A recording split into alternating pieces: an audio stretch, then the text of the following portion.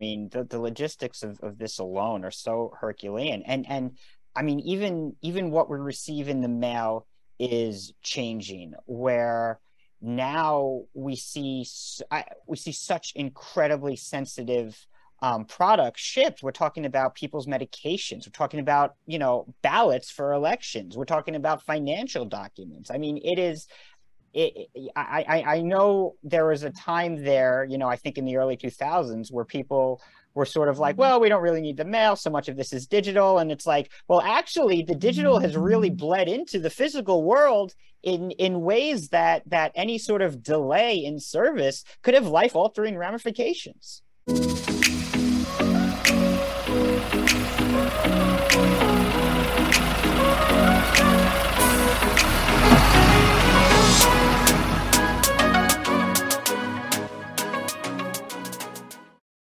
Welcome to Stream, a trucktractortrailer.com production. My name is Zach Miller. I'm your host, and I'm honored today to be joined by Greg Reed, who is the Executive Director of the National Star Route Mail Contractors Association, or NSRMCA for short. Greg, welcome. Thanks for joining us today. Zach, thanks for having me. Yeah, absolutely. I mean, I've wanted to have you on Stream for a while now, and this is really the perfect timing because, your annual conference is in a couple of weeks. It's August 7th to 10th in Sacramento. Yeah, that's right. NSRMCA holds a few different meetings throughout the year, but our annual conference always occurs in early August. And the conference couldn't be better timed. There are radical transformational changes happening to the way in which the mail moves throughout this country, and how private, independent trucking companies and truck drivers participate in the transportation of that mail. This conference is going to touch upon a lot of those changes. Yeah, absolutely. And I think you hit two words in that sentence that really I think should get a lot of people's alarm bells going. One is, of course, that it is taking place in California, Sacramento, the capital of California. And the other word you said was independent. Because right now, as you and I sit here recording, I believe there are still protests going on at the Port of Long Beach, Port of Oakland, regarding concerns that independent owner operators have about the AB5 situation. And I have no doubt that affects your membership greatly. Well, absolutely. So the companies that comprise the Postal Service's surface transportation network want to and do rely upon independent owner operators, sometimes through leased owner operator agreements, sometimes in a sort of subcontractor or independent contractor relationship. And the inability to use those individuals, those small companies, to help facilitate the movement of the mail, not only in California, but into and out of California, could actually significantly impact the movement of the mail writ large throughout the country. And so it is unique that this conference is happening in California. We couldn't have planned it. It was it was scheduled probably at the beginning stages of AB5. And unfortunately, we're looking down the barrel of that gun after the Supreme Court declined review just a few weeks ago. Yeah, definitely. And I think that's it. When you have these regulations that tend to have unintended consequences, your membership really is at the forefront of that, because I think there is, and this is not a regulatory or even California thing. I mean, I think this is a national thing. So few Americans, I think, really have an understanding about how the mail really moves and gets to them. Yeah, no, it's absolutely correct. It's something we've taken for granted. United States Postal Service is a uniquely American experiment for a country that uniquely experiments in its history, in terms of its growth and its ambitions, and how it tries to knit together an engaged and connected society. So there's a few big statistics I always love to share when talking about the movement of the mail. The first one is that the United States moves 50% of the world's mail. And it's not even just the United States. The United States moves 50% of the world's mail. And then not only does it do that, but the United States Postal Service has an obligation to drop off or pick up mail at 161 million locations Monday through Saturday. There is no comparable transportation network in the country, in the world. There's no comparable mail system, sort of state or governmental mail system in the world. And so it's an incredibly intensive and challenging supply chain. And all of it, almost all of it, moves actually through private hands. The only part that is really controlled, and even this is not 100% controlled by the Postal Service, is that final mile. From that post office to your door. And that's that iconic Postal Service vehicle that you've seen growing up, that you see today. But longer than that final mile, it's all private companies. It's all of large and small in size. And they're the ones that actually make sure that the mail continues to be delivered to those 161 million locations.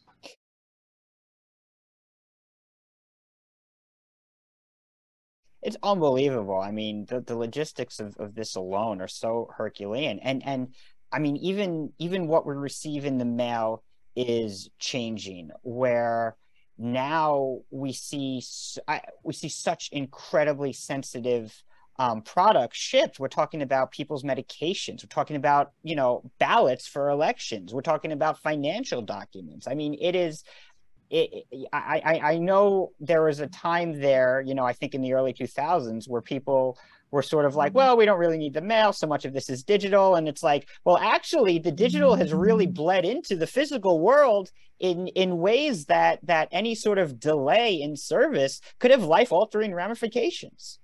Yeah, I don't think you could have said it better, Zach. I think it's absolutely correct. I mean, from the very earliest days of this country's history, the mail served an important role to the spread of democracy and to the growth of this country.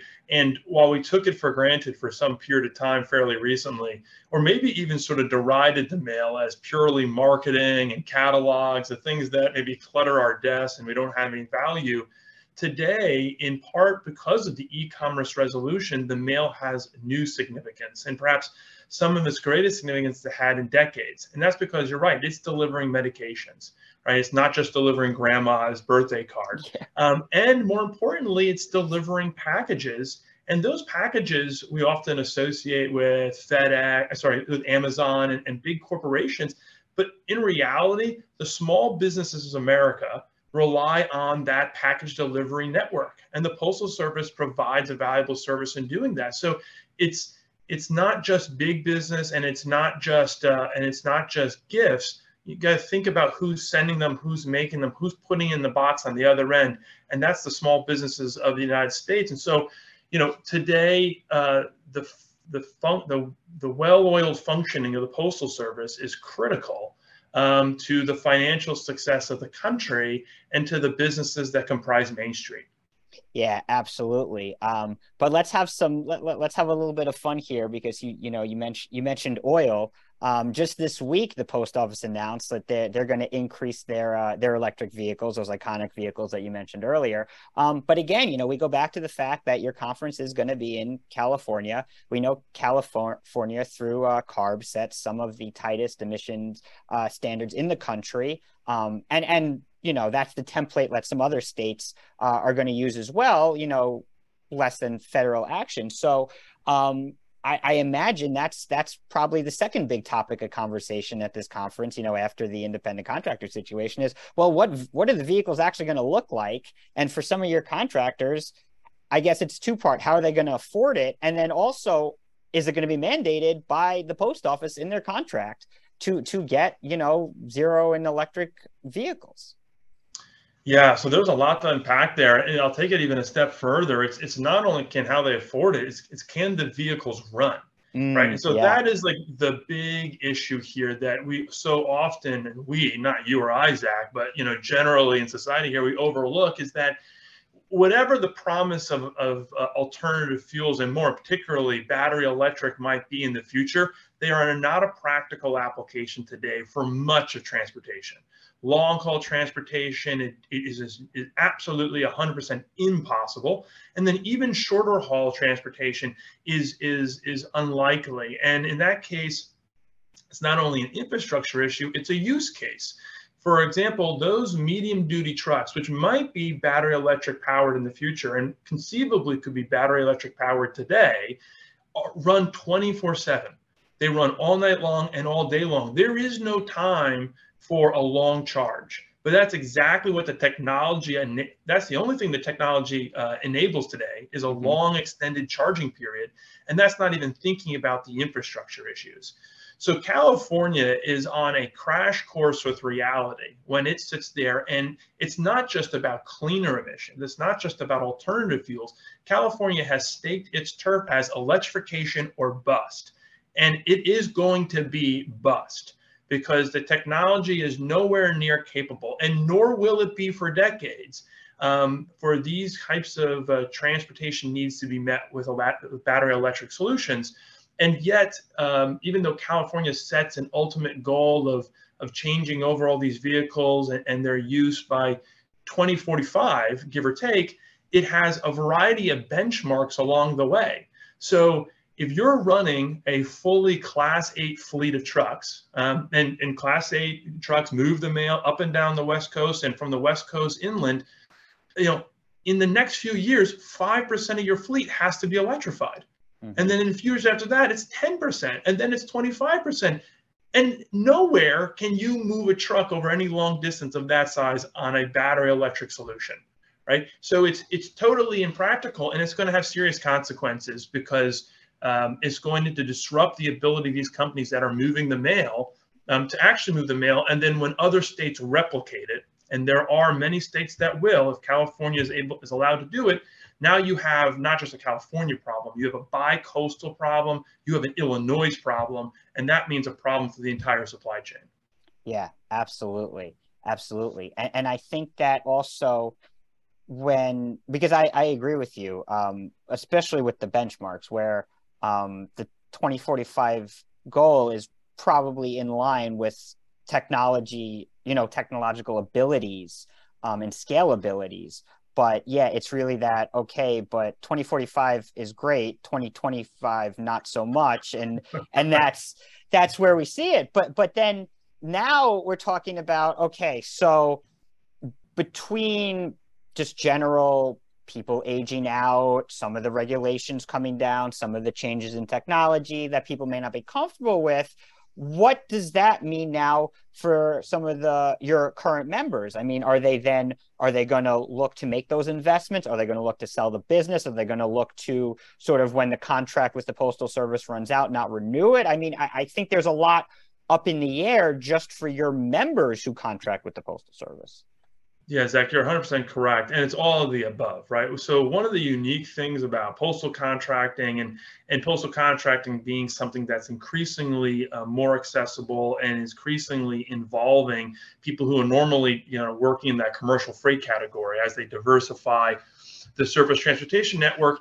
One of the unique things is that you have dedicated routes and dedicated lanes and a consistent schedule. So there is no, so you can actually plan. I apologize, my alarm's going off. That's good. It's good to be busy. Good problems good to be have. busy.